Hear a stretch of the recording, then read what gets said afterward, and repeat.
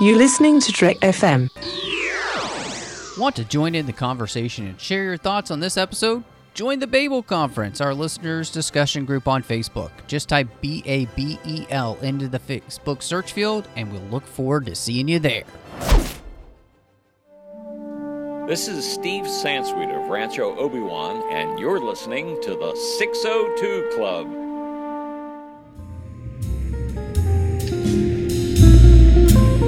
There was a little bar in Mill Valley where all the Starfleet trainees used to go. The 602 Club. You know it.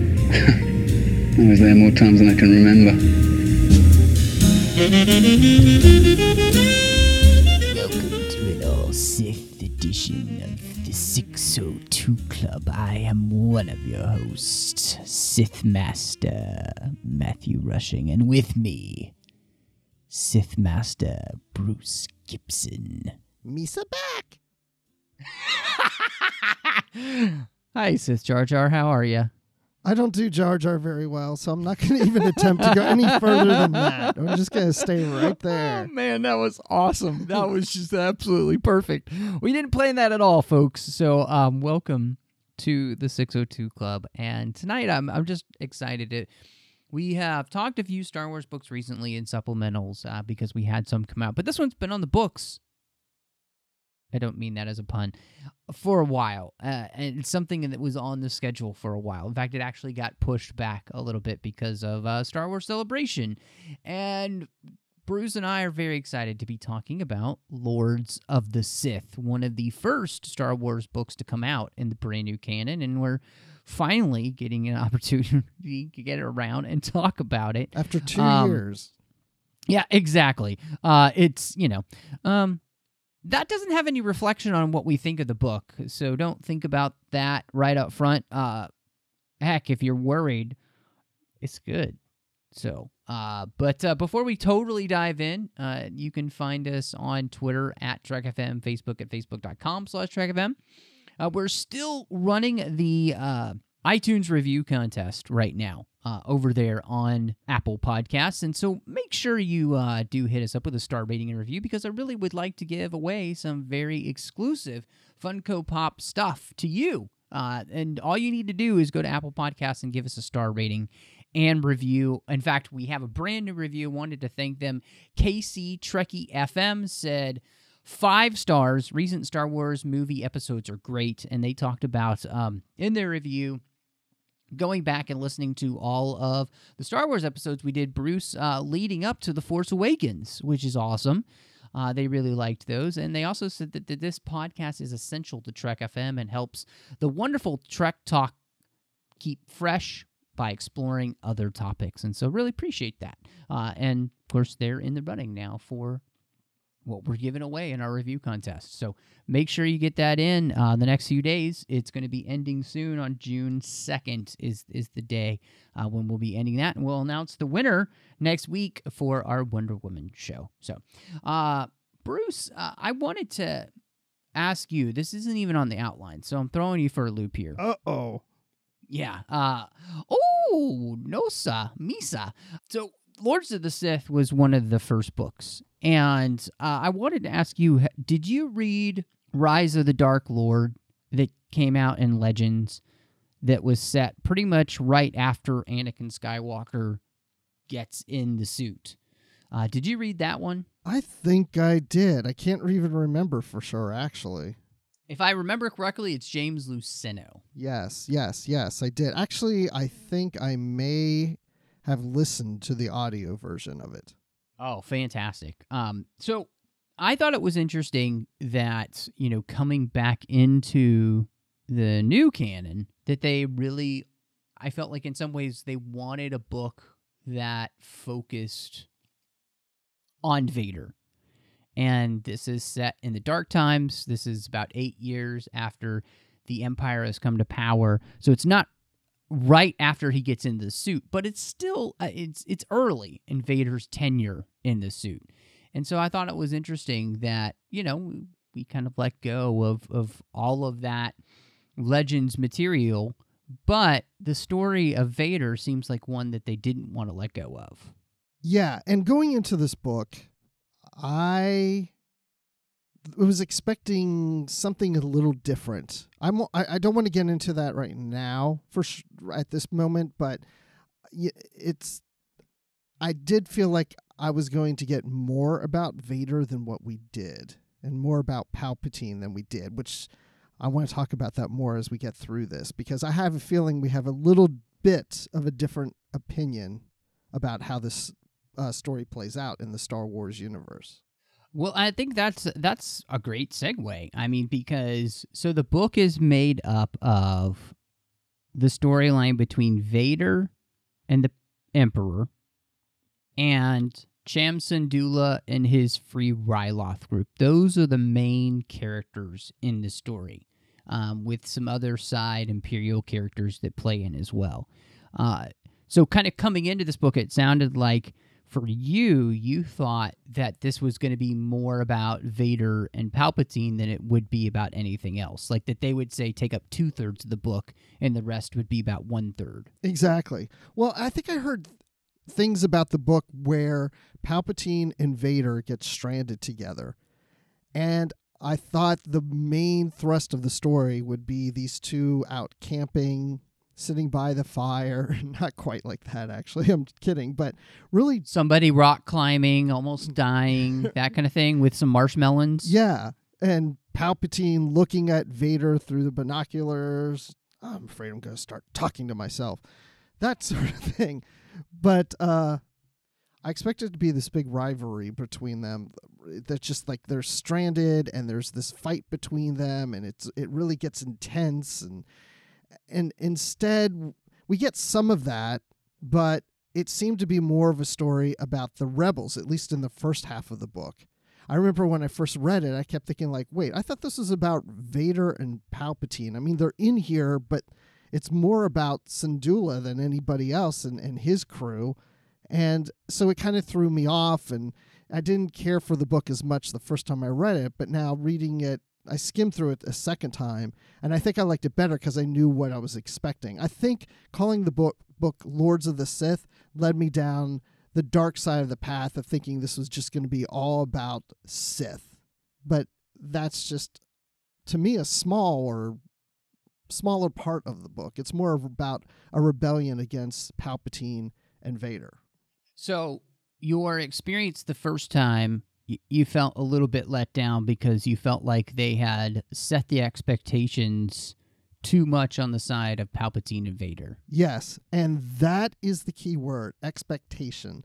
I try not to go into movies and books with much of an expectation because I don't want to be disappointed. I want to go in and try to be as fresh as I can. And the problem is when I went into this book, I was expecting a story about Vader and Palpatine stranded throughout the book. And it's just them. It's just the two of them like going at it and trying to survive or whatever it is that they were going to be doing. And I mean, again, we get that, but that's like the last third of the book. But then at the same time, I think about it, and I'm like, well, that would actually kind of be a boring story for a full novel. It's just the two of them being stranded. I mean, it's like, how much of a story could there be? So it makes sense that we have other characters and another situation going on. So if you go into this book expecting a story that takes place 8 years after the Clone Wars and what's going on with the rebellion, we're seeing, the seeds that goes towards the start of that and what Palpatine and Vader are doing at that time and what the relationship is, then I think it plays as a much better book. I think it's interesting because, Lords of the Sith is one of the first books to come out, as well as A New Dawn. And what I think is that those two actually work well in conjunction together, especially when I think about the big thing that was also happening at the time, which was the beginning of Rebels, and how these two kind of set the stage for the fledgling rebellion. It's not even a rebellion at this point. I mean, here in Lords of the Sith, it's the Free Ryloth movement.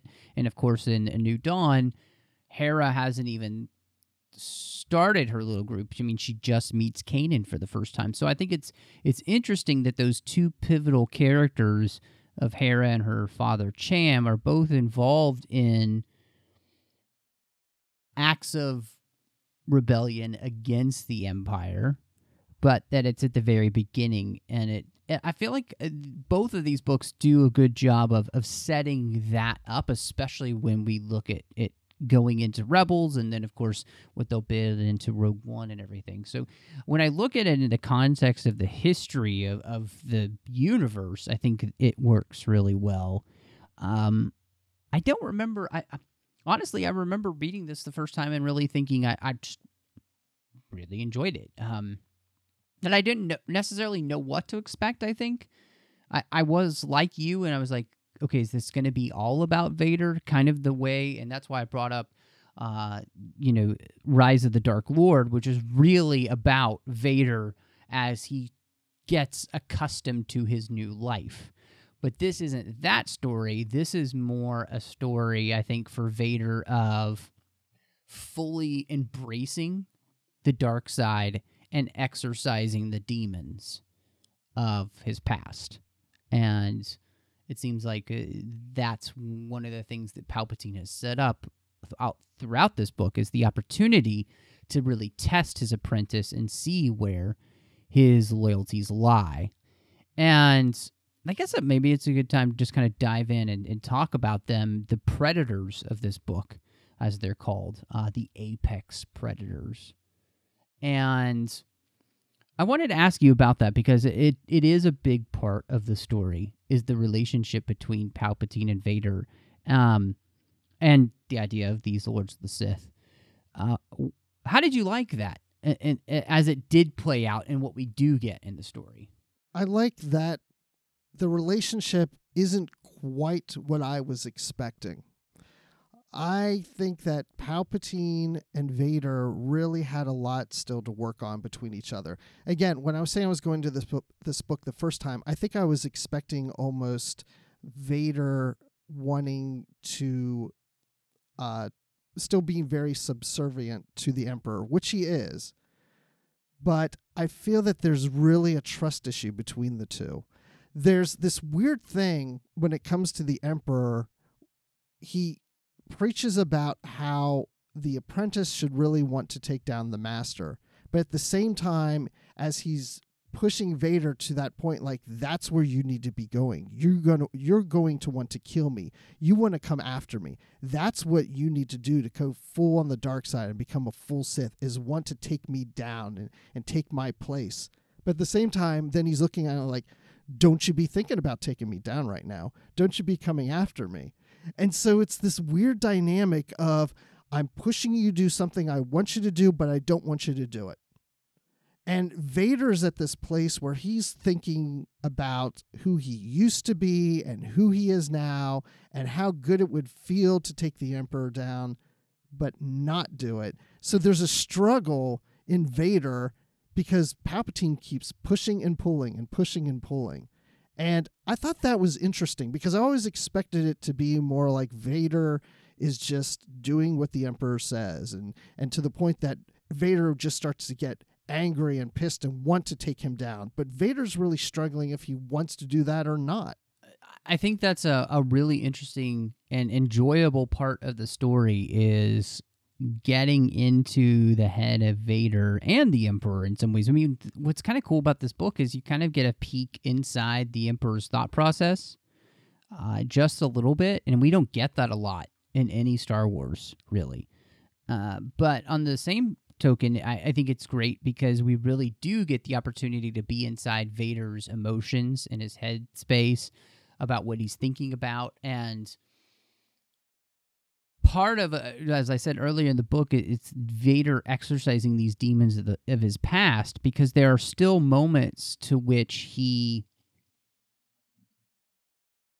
has flashbacks, basically, to characters, people, Obi-Wan, Padme, Ahsoka.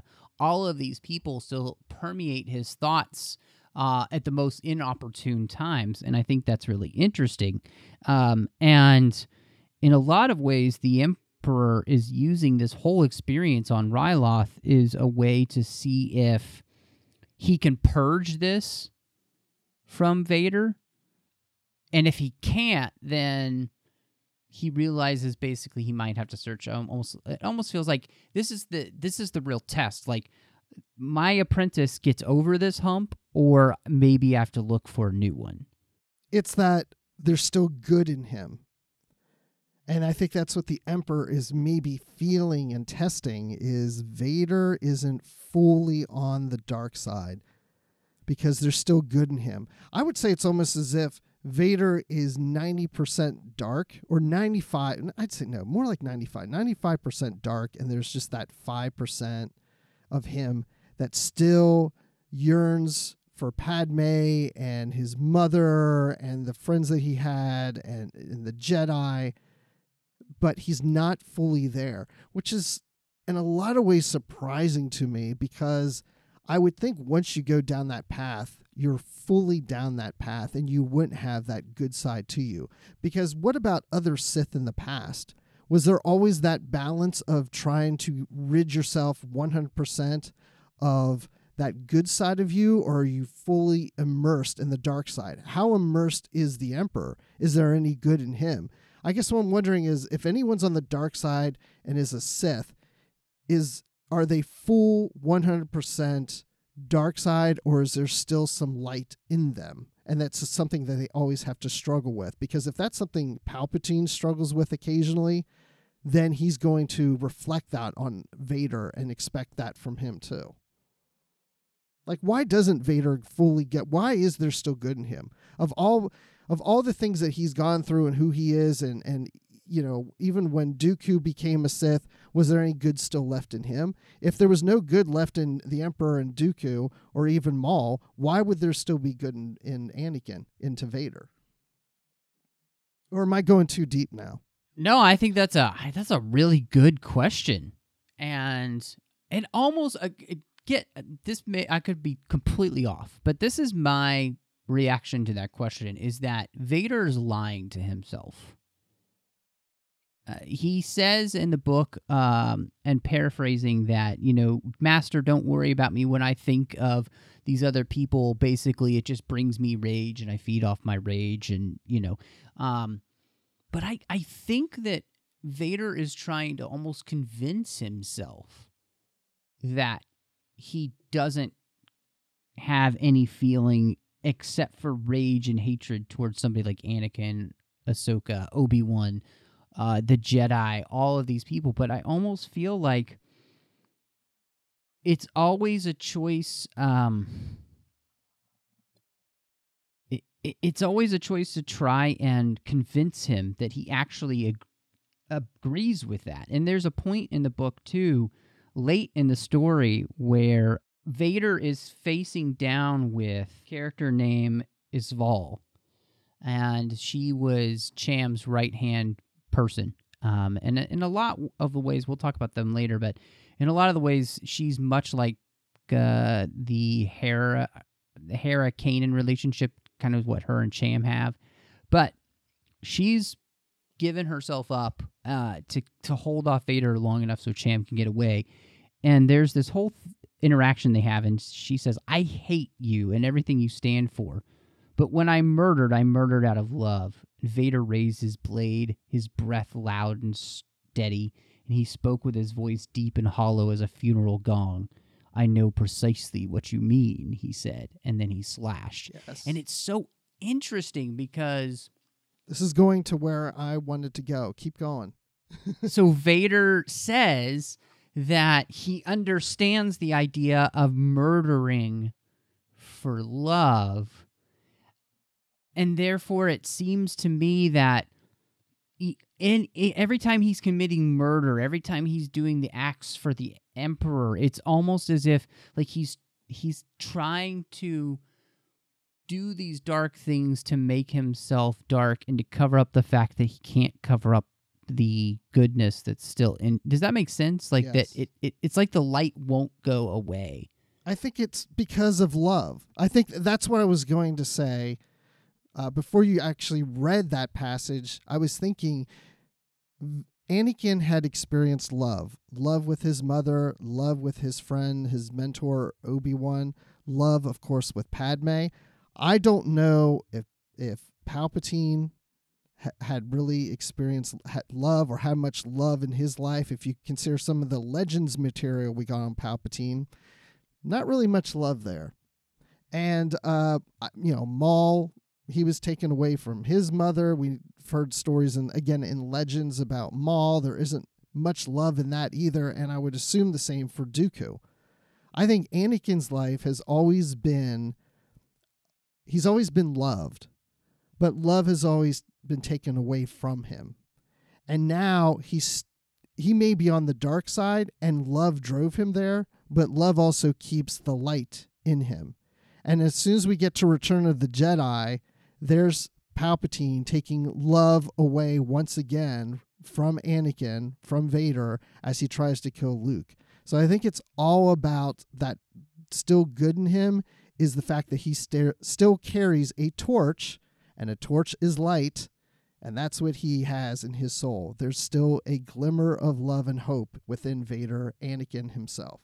I really like the way that you're bringing that all together, Bruce, and I think you really are onto something, because when you think about it, Luke has no reason to unconditionally love his father, to accept his father. As he says, I accept the fact that you were once Anakin Skywalker, my father, which Anakin is the part of Vader that he's tried to destroy and to suppress and to get rid of.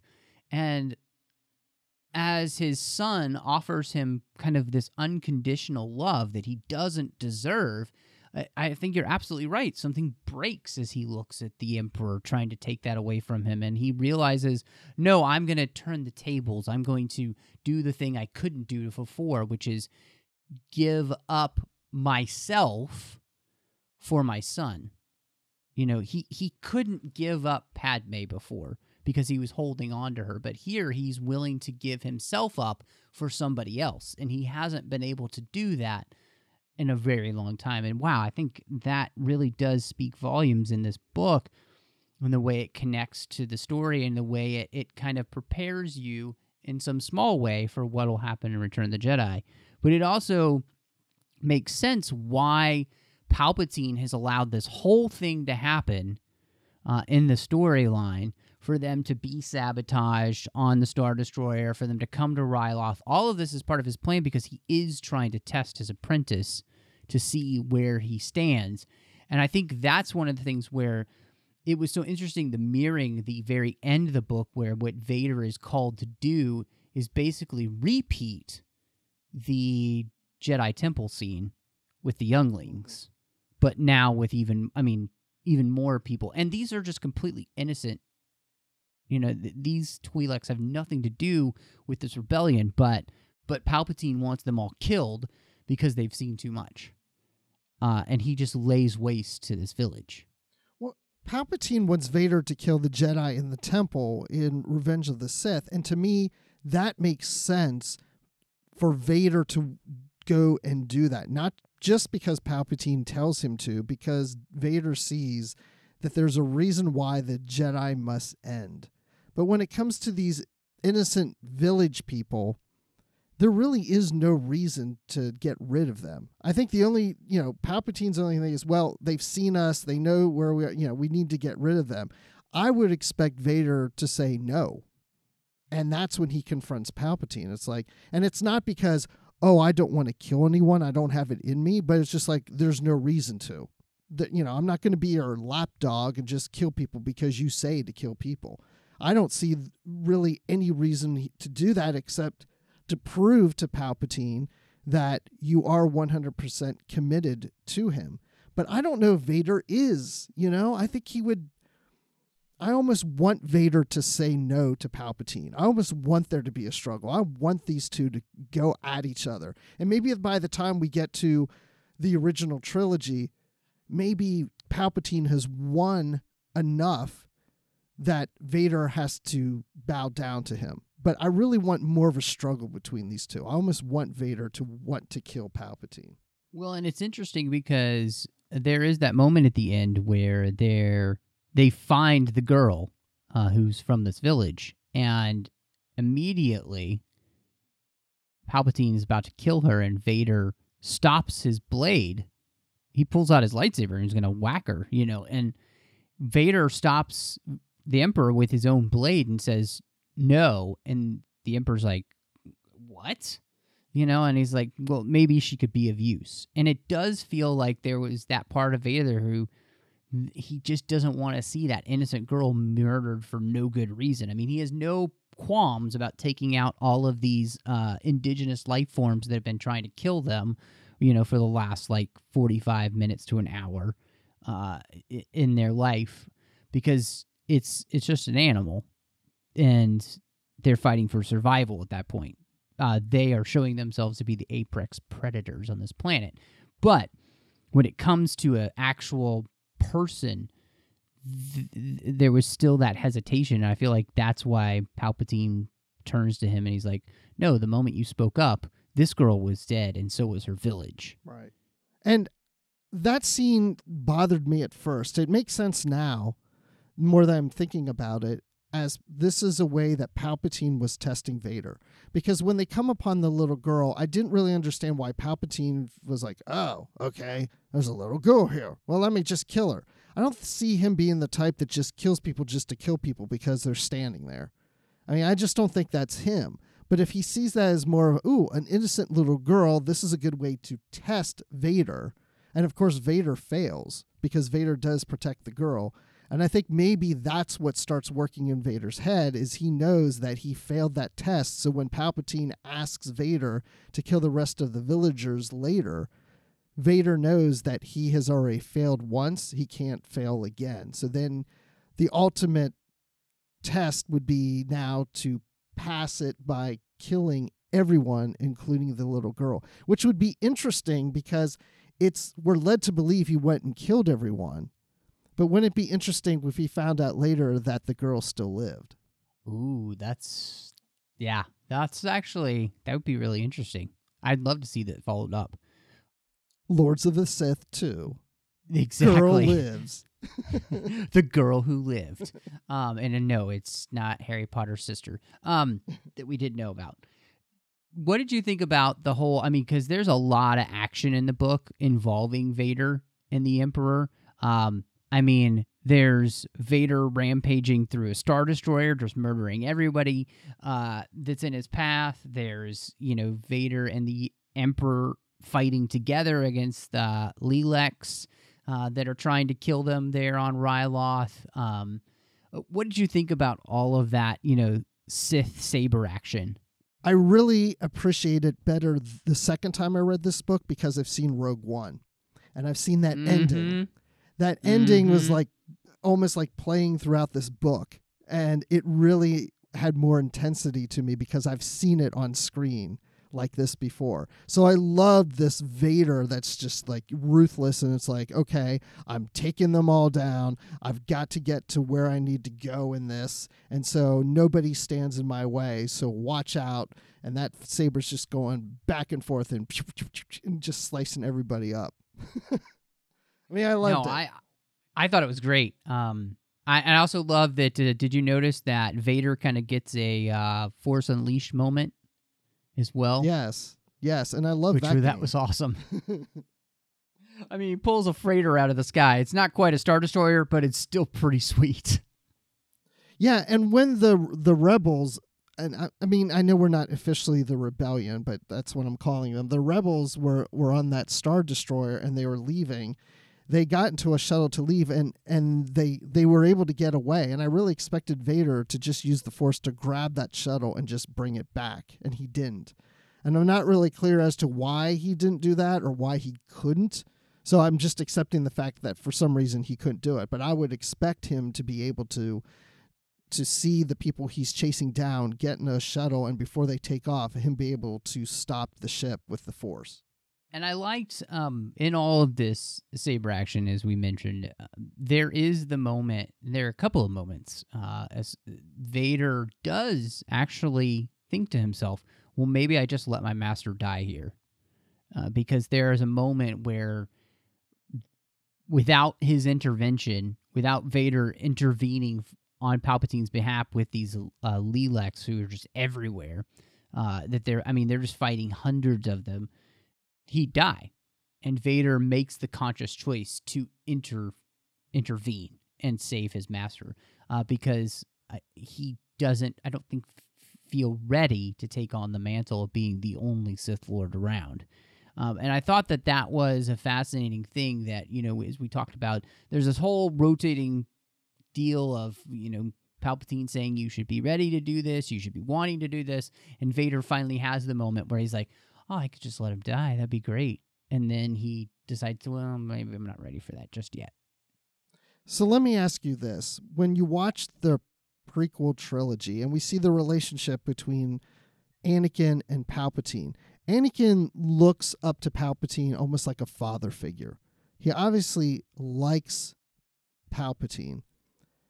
What do you think Vader's impressions are of Palpatine, the Emperor? Do you think he likes the Emperor? Does he still look at him as a father figure?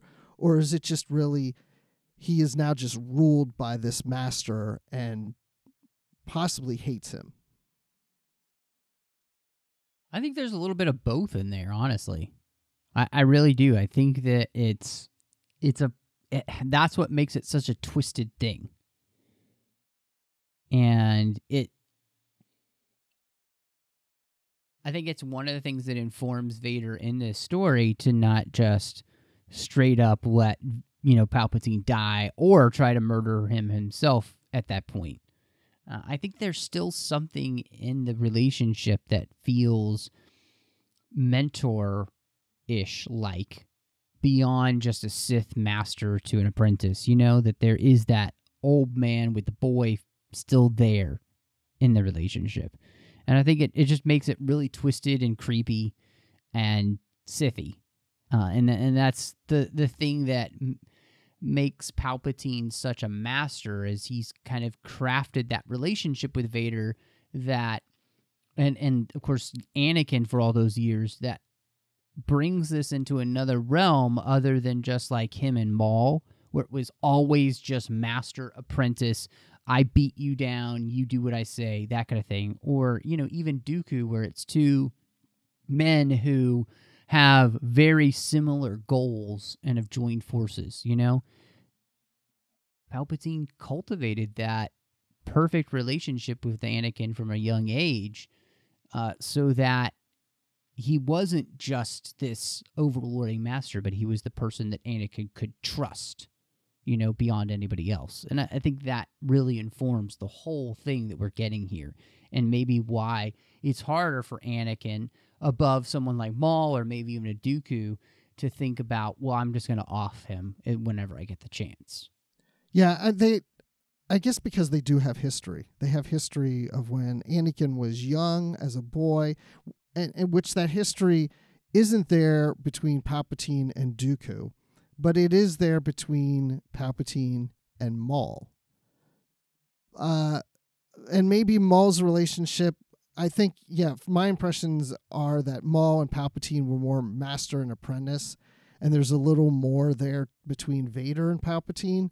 But I mean, we really don't know. We don't have a full scope of Maul and his thoughts about Palpatine. But I guess it's just interesting to me when I think back to Attack of the Clones and seeing how Anakin is with Palpatine, and then to see them here in this book. And I don't get the impression that Anakin really cares for the Emperor. And I don't mean care like, oh, if he got sick, I'd bring him chicken soup and make sure that he's comfortable and feeling better. But I need one order chicken noodle soup and the special cold tea the Emperor loves. And give me a spoon. But I guess I'm just wondering, I've just see Vader thinking so much about the past, like he's still connected to it. And Palpatine was part of that past, but I don't feel he's got that connection to Palpatine from that time before he switched to Vader. I don't feel like he has the feelings he had for Palpatine now like he did then. I just feel like he's more of the lapdog and just trying to pass the tests that Palpatine gives him because he's trying to be a good little Vader. That's interesting because I feel like it seems like a little bit of both to me. That he's kind of that lapdog because of that relationship. You know, again, the total for me, the distinction between Maul and Vader is that Maul was always treated as nothing but a dog to serve and to do the will of his master.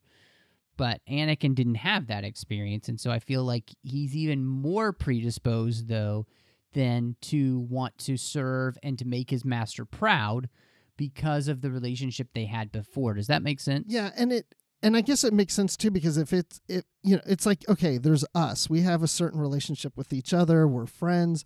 But if all of a sudden I'm now working for you and you're my boss, that's going to change things. I mean, we could still be friends, but then at the same time, you're my boss. And if somebody were to say to me, oh, how are things with Matt? I'd be like, well, things are great. It's not like the way it used to be where we could just like say anything or do anything or whatever. But, I can still hang out with him, but it's just not the same because he's my boss. I have to be a little more careful. The relationship has changed. Because you didn't put your cover sheet on your TPS before yesterday, and we still need to talk about that. See, this is what I'm saying. In the old days, I could be more open about this and say, just screw you, but now I can't.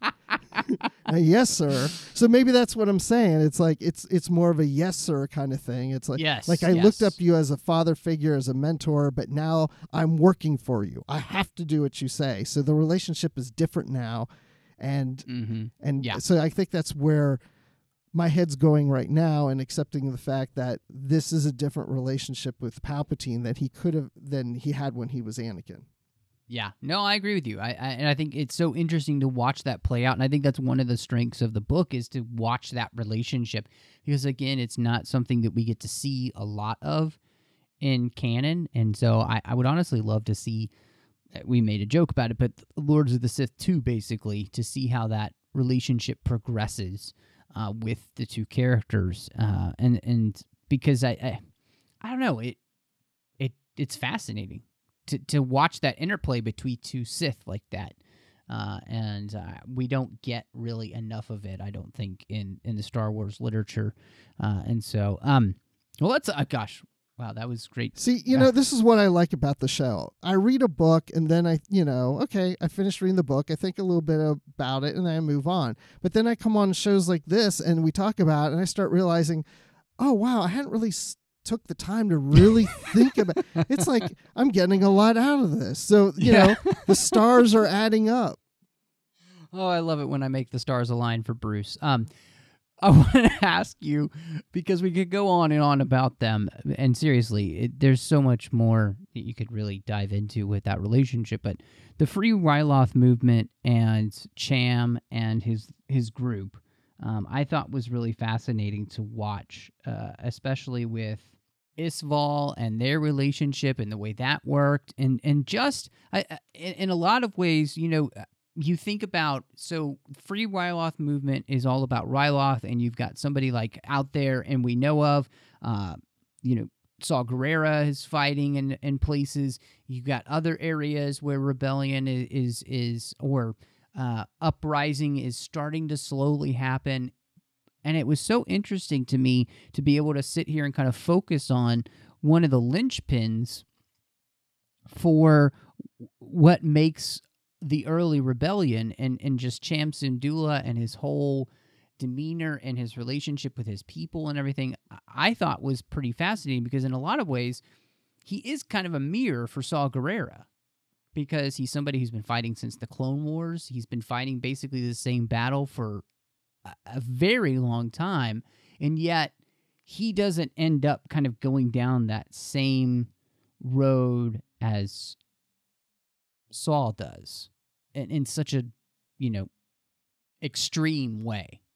I love the fact that you brought up Saw Gerrera, because I did think that I saw in Cham a little bit of Saul. That sounds so weird. It almost sounds like it should. Saw a little bit of Saul.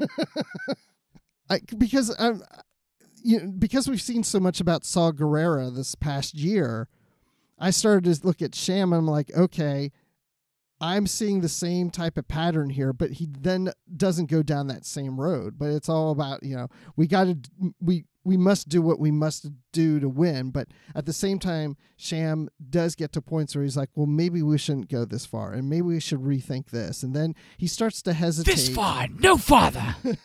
Exactly. But I will say that I like this aspect of the story. I liked it the first time. I love these characters and the whole rebellion and what they're trying to do, or their rebellion, not the official rebellion.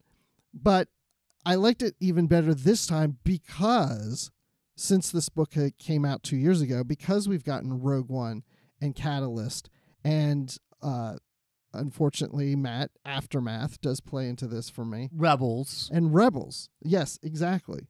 And because of those, this just fits into that as an early story that's leading up into all those things that I had just mentioned, all those stories.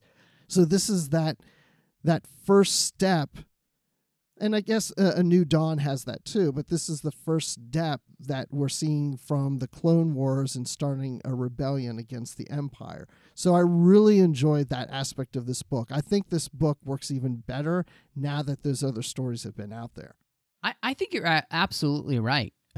Because again, when we put it into the historical context of where it sits now with all of these things, it so influences what you think of when you think of Rebels now, when Hera and Cham coming into that series.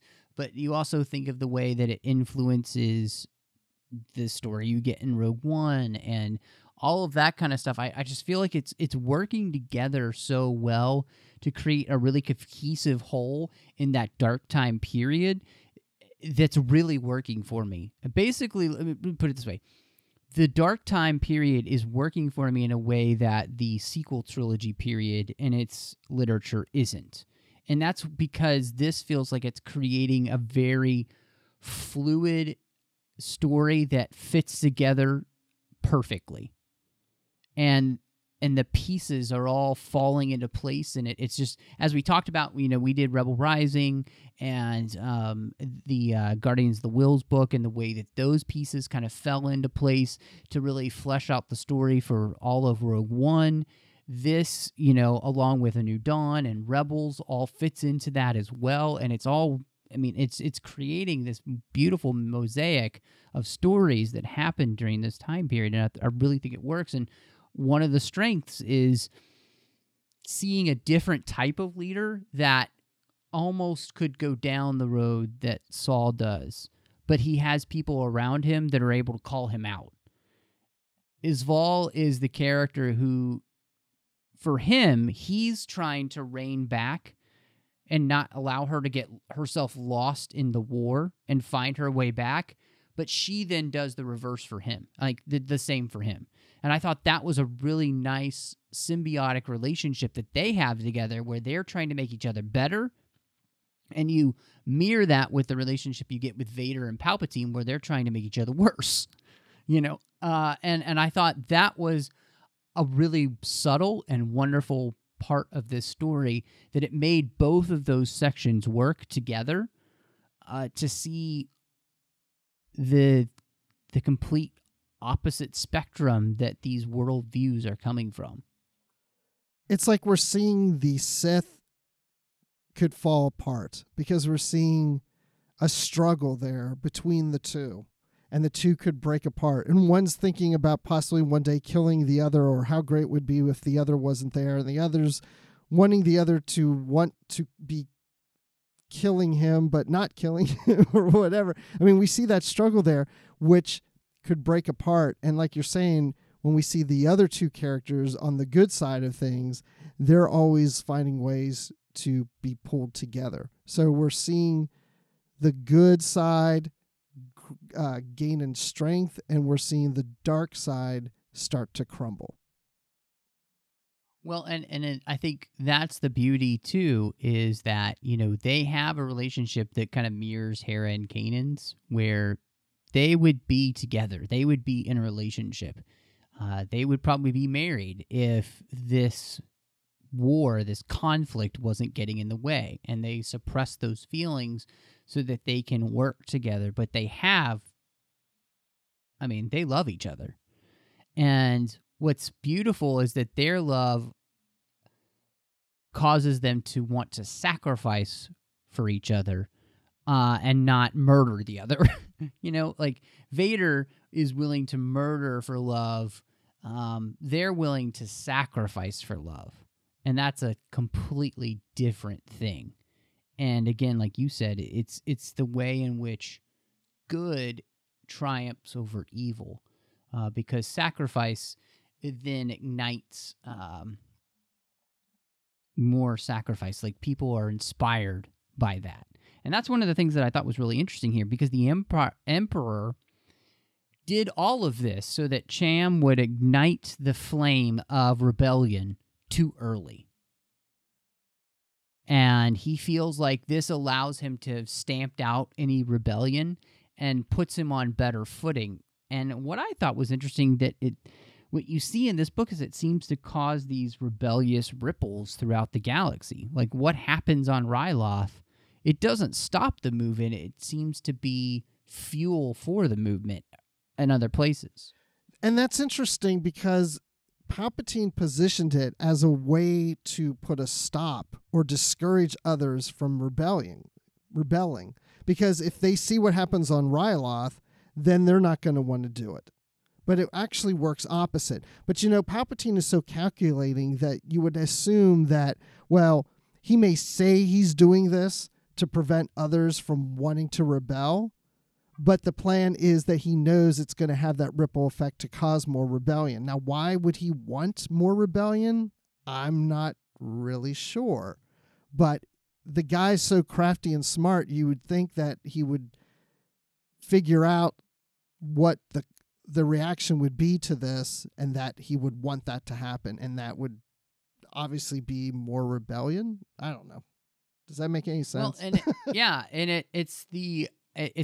it reminds me of what Leia says. The more you tighten your grip, Tarkin, the more star systems will slip through your fingers. And that's really kind of what happens to the Emperor here. Because he causes Cham to basically use years of weapons and people that he's amassed and technology and ships in one fell swoop to bring down one Star Destroyer in the hopes of destroying the Emperor and Vader. But he's out now.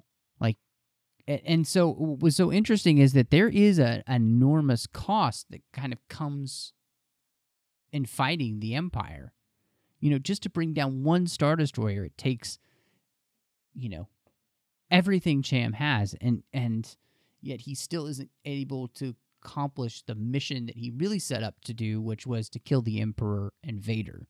It's just a massive undertaking when you think of what it's going to take to bring down this empire. And it almost breaks Cham, too. It's only his fall and his followers who are able to talk him back into the fact that, no, this doesn't end here. Even if we lose today, we still keep fighting. Yeah, because he was ready to give up, for sure. And I was just thinking that if Palpatine says, okay, this is a way to make an example to other planets not to rebel, but maybe he knows that they will rebel, and this will just actually create more fights against the Empire. Maybe he wants that because he wants to weed out those people. Because in order to win and have control of the galaxy, he has to have everybody controlled. And he's got to take those ones that can't be controlled and get rid of them. And so Cham is one of those that to get rid of or to make an example of that he's going to want to quit. And Cham almost quit. And that's what Palpatine wants. I want you to quit. I want you to feel like you're not going to make it and fail. And Cham almost got there. But because of the support of others and because of the friendship and the love that he has, he was able to be turned back to the support of, we do need to keep fighting. We need to keep going on. Well, and you've got to think at this point, for Palpatine, who still has the Senate to contend with, even though it's pretty much under his control. I mean, Orn Freen Ta is in this book, and he's just wetting his pants every time he's in the Emperor's presence. this enables Palpatine to get even more control, basically, from the Senate of, oh, we need more resources. We need more military. You know what I'm saying? Like, this Right. gives him the guys to basically continue the military buildup. I mean, this is only 8 years into the Empire. So, to legitimize on the Holonet, I mean, you think of all, like, basically, Palpatine's creating fake news. Because he set this whole thing up. He's wagging the dog. He's creating the war that allows him to continue to tighten his grip on the galaxy. I think there's other world leaders on our planet that have done that too. Yeah. Yeah, you kind of manipulate the things that you want by doing exactly what Palpatine did. If he wants to create a bigger army, if he wants more resources, then he's got to prove to the Senate and everybody that there's a reason for it. And so let's escalate the rebellion so I can get more of what I want and convince others to go along with me. It makes a lot of sense. It also helps to recruit even more stormtroopers. Yeah, I mean, come join the glorious Empire and help secure the safety and prosperity of the galaxy. Right. Instead of these evil terrorists that are out there trying to take us down and trying to kill people. I'm manipulating you by not showing you the real truth. Yeah, gotta love it. Palpatine, fake holonet news. Sheev. Let's just call him Sheev for the rest of the show. Sheev, what an awful name. Oh, before we go down that road, let's talk about the new Imperials we meet, because we get two different types of Imperials in this story. You get Belcor and then Moff Moors. And I thought it was really interesting to watch how both of them take advantage of the Empire, but in completely different ways. So Belcor, again, is a better character to me after all these other things that we've read and seen, especially Rebels, because he's like the fulcrum of this book. He's with the Empire, but he's helping out the Rebels. And I'm not really sure, I don't remember if it's even said why he's doing this. Do you recall? Did they actually explain why? Well, yeah, in the book, I mean, he's helping the rebels as a way to destabilize Moff Moore's control and her position. Basically, he wants her position. So he thinks he's using the rebels as an opportunity to become Moff. And yet, what he doesn't realize is that Cham's been playing him the whole time. Cham has been using him as leverage. Cham already has the resources that he needs through other means. He already knows the information Belcor is going to give him most of the time. He's just using that as a way to blackmail him to do what he wants when he needs to. Because the other thing that Belcor's been doing is he's trying to set up his little counterinsurgents against Moff Moors and get that position. He's also been setting up in her ranks people that are loyal not to the Empire, not to Moff Moors, but to him. Like, he's been kind of creating his own little private security army within the Imperial ranks at, the base on Ryloth. And so, which is easy for him to do because Moff Moors is, becoming a, hut. Oh, basically, man, I was just going to say that. Yeah. on the humid moon of Ryloth in a spice haze. Wait, didn't we see a hut in this? Or am I confused? Yeah, So, Moff Moors is doing backdoor deals with a hut, giving them access to spice, which Ryloth is apparently the mineral used to make spice, which can also make lots of other things, medical and technological things as well. So, yeah, I just thought it was so interesting watching these two characters because they're both taking advantage of the Empire in these different ways. And in the end, I thought it was fascinating kind of... They're just kind of like eating themselves, like their power plays against each other and the way they're trying to take each other down, it did a good job of actually building into what we got in like the Thrawn book with the way in which the Empire works there and the blackmailing and all this stuff. It really fed into that, and I loved these two characters kind of going back and forth, especially by the end. And, Belcor, he made his bed and he has to lie in it in the end, and he gets shot down by her, and I just thought it was fascinating, to kind of watch his plans unravel and her life unravel because she made the bad choice of choosing him to put him in charge. Like, it just works together so well. Yeah, I was not impressed with these two. It's not that I didn't like the characters. It's just they aren't the cream of the crop when it comes to the Empire. No. They remind me of Durpin from the Freemaker Adventures. So if anybody's seen the Freemaker Adventures, Moff Moores is a lot like Durpin. She doesn't want to do anything. She just wants to be left alone, basically. And so, yeah, I thought that was actually kind of funny. I just picture her sitting on a moon, and people like feeding her grapes. And she's just laying back. Twi'lek slaves feeding her grapes. Yes. If they have grapes in the Star Wars universe, I don't know. They have coffee and calf, so maybe they have grapes. Well, if they have wine, then they must have grapes. That's true. You're absolutely right. They have to have some kind of fermented fruit. The only but I don't even know if we've seen wine in Star Wars. The only wine I know is what Luke does on Tatooine. Ah. I don't know. Are Padme and Anakin, when they're sitting at the table there, they're eating fruit there? Yes. So yeah. You could, yeah. Anyway, so I want to talk about one more thing before we go. Is just the fact that one of the things that I really like about this book, and I think is a hallmark of the best Star Wars books in the new canon, is when they're really focused.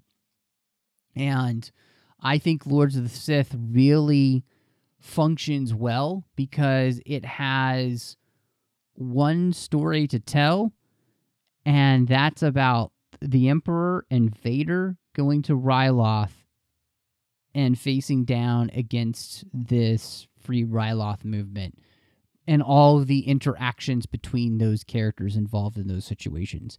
And it's not a long book, and it doesn't waste any of the space in it, I don't think. Like, it tells the story, and it does it with really, I think, just judicious storytelling. And to me, that's what's made the best of the Star Wars books, is when they have a laser focus. And this one does, and I think that's why, honestly, for me, it works so well.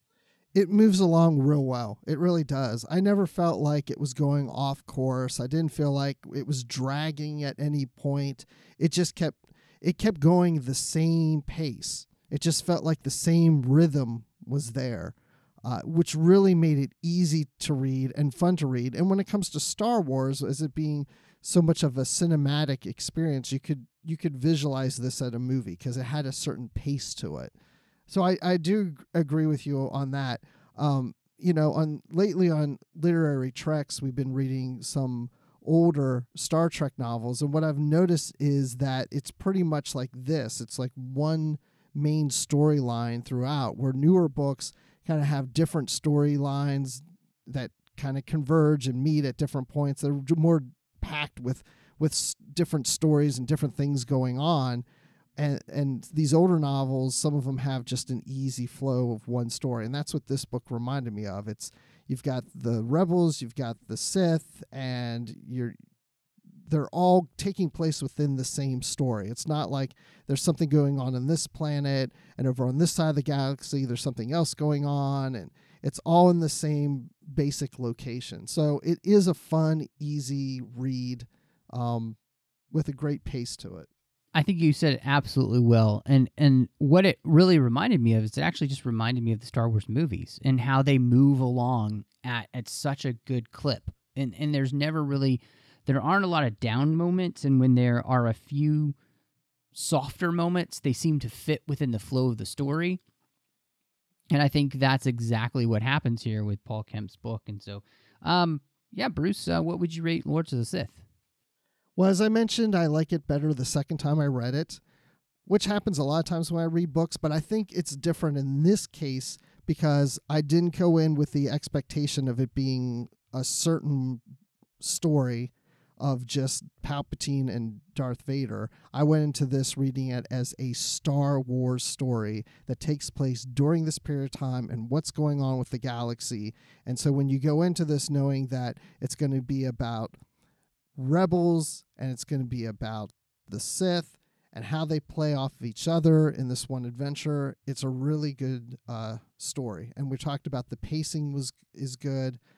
So I would say that I would give this almost a full cup of chicken soup. I like it. That's a good one. I mean, I don't know what I can add. This is a great book. It's so much fun. The action in it is pretty insane. It's as close as I think we'll ever get to Force Unleashed in a, Star Wars canon story. And I love what we learned about the characters with Vader and Palpatine and Cham Syndulla and all of this stuff. It's just fantastic. And so, I would say that this is 4.5 out of 5 downed Star Destroyers. So it's great stuff. And I'm really glad we got to talk about this one, Bruce. And I'm honestly just glad we went back and I got the chance to reread it. It was a lot of fun to reread. And I think I read this one in maybe 3 days. That's how quick this book can read. Okay, let me just say this. And I read it faster than the first time, of course, because it was a reread. I read it in one day. And it just so happens that I was flying from Atlanta to Philadelphia and back, and I had a lot of time that day, and I spent the whole time reading. And my flight was delayed. So I was able to knock it out in one day, which I don't usually do with novels. But like I said, I was reading through it really quick because it was a reread. But I will say that when you asked me to be on the show, I was like, I don't know if I want to read this one again. But I'm glad I did. That's why I get paid no bucks. So I really appreciate the fact that we get to talk through this stuff here in the show. It's just a blast. I'm so excited. We have so much coming up for you in the 602 Club this year. I mean, really, it is jam-packed. As you've already noticed, we had a lot of supplementals recently, and we are going to continue to bring you guys as much as we possibly can this summer. We've got Wonder Woman coming up. We've got some Arrow, some more Bond, Planet of the Apes, Dunkirk, Spider-Man, Valerian.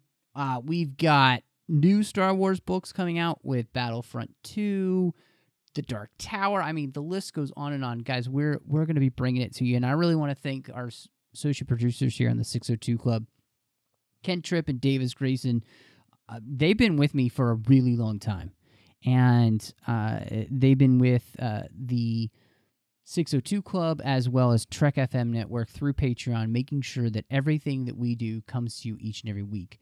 And I've said it before, and I'll say it again, all pun intended, this is an expensive enterprise to do each and every week. It takes a lot of money to put all of the shows that we do here on the network and bring them to you. We've been bringing you new shows like Primitive Culture. We're back with The Orb. We're continuing to try and bring you the best Star Trek and beyond coverage anywhere. So if you want to make sure that happens, you got to go to patreon.com/trekfm, see how you can be part of the team. Honestly, every little bit helps. It doesn't have to be a lot, just a little bit. Every little bit helps. And again, that's patreon.com/trekfm, and we've got tons of great perks for you at different levels too. So we want to make sure we're always giving you back everything we can. Now, Bruce, when you're not slashing and hacking your way through the tunnels of Ryloth with your lightsaber, where can we find you? You can find me on Twitter at Admiral_Rex. That's Admiral with that little line and then Rex. And you can also find me talking Star Wars on the Star Wars Report podcast. Go to starwars.com and check us out there. And you can find me, as I mentioned earlier, on Literary Treks talking about Star Trek books and comics. And of course, I'm always in the Babel Conference. If I'm not posting anything, I'm definitely reading. So I'm definitely in there every day in the Babel Conference. So Matt, when you're not tearing down Star Destroyers and having them crashing into each other and on planets, where can people find you? Well, that's just so much fun, you know? I mean, if you thought Rogue One was cool with Star Destroyers pulling into each other, you have no idea what I can do. But maybe I'll take a picture of it on Instagram at mrushing and post it on Twitter at mattrushing02. You can find me here on the network doing The Orb with Chris Jones talking about Deep Space Nine. I'm also over on the Nerd Party Network at thenerdparty.com. You can find me doing Aggressive Negotiations with John Mills, where we talk about Star Wars. We love talking just random things that come into our minds. Or we just recently had an interview with Bob Roth and Bill Motz from the Freemaker Adventures. They're the EPs over there, and it was a blast talking to them, so I hope you'll check that show out. And walking through all of the Harry Potter books with Drea Kaufman, we go chapter by chapter, so each episode is a chapter. Check it out, Owl Post. You're going to love it. So thank you so much for joining us, and may the Force be with you.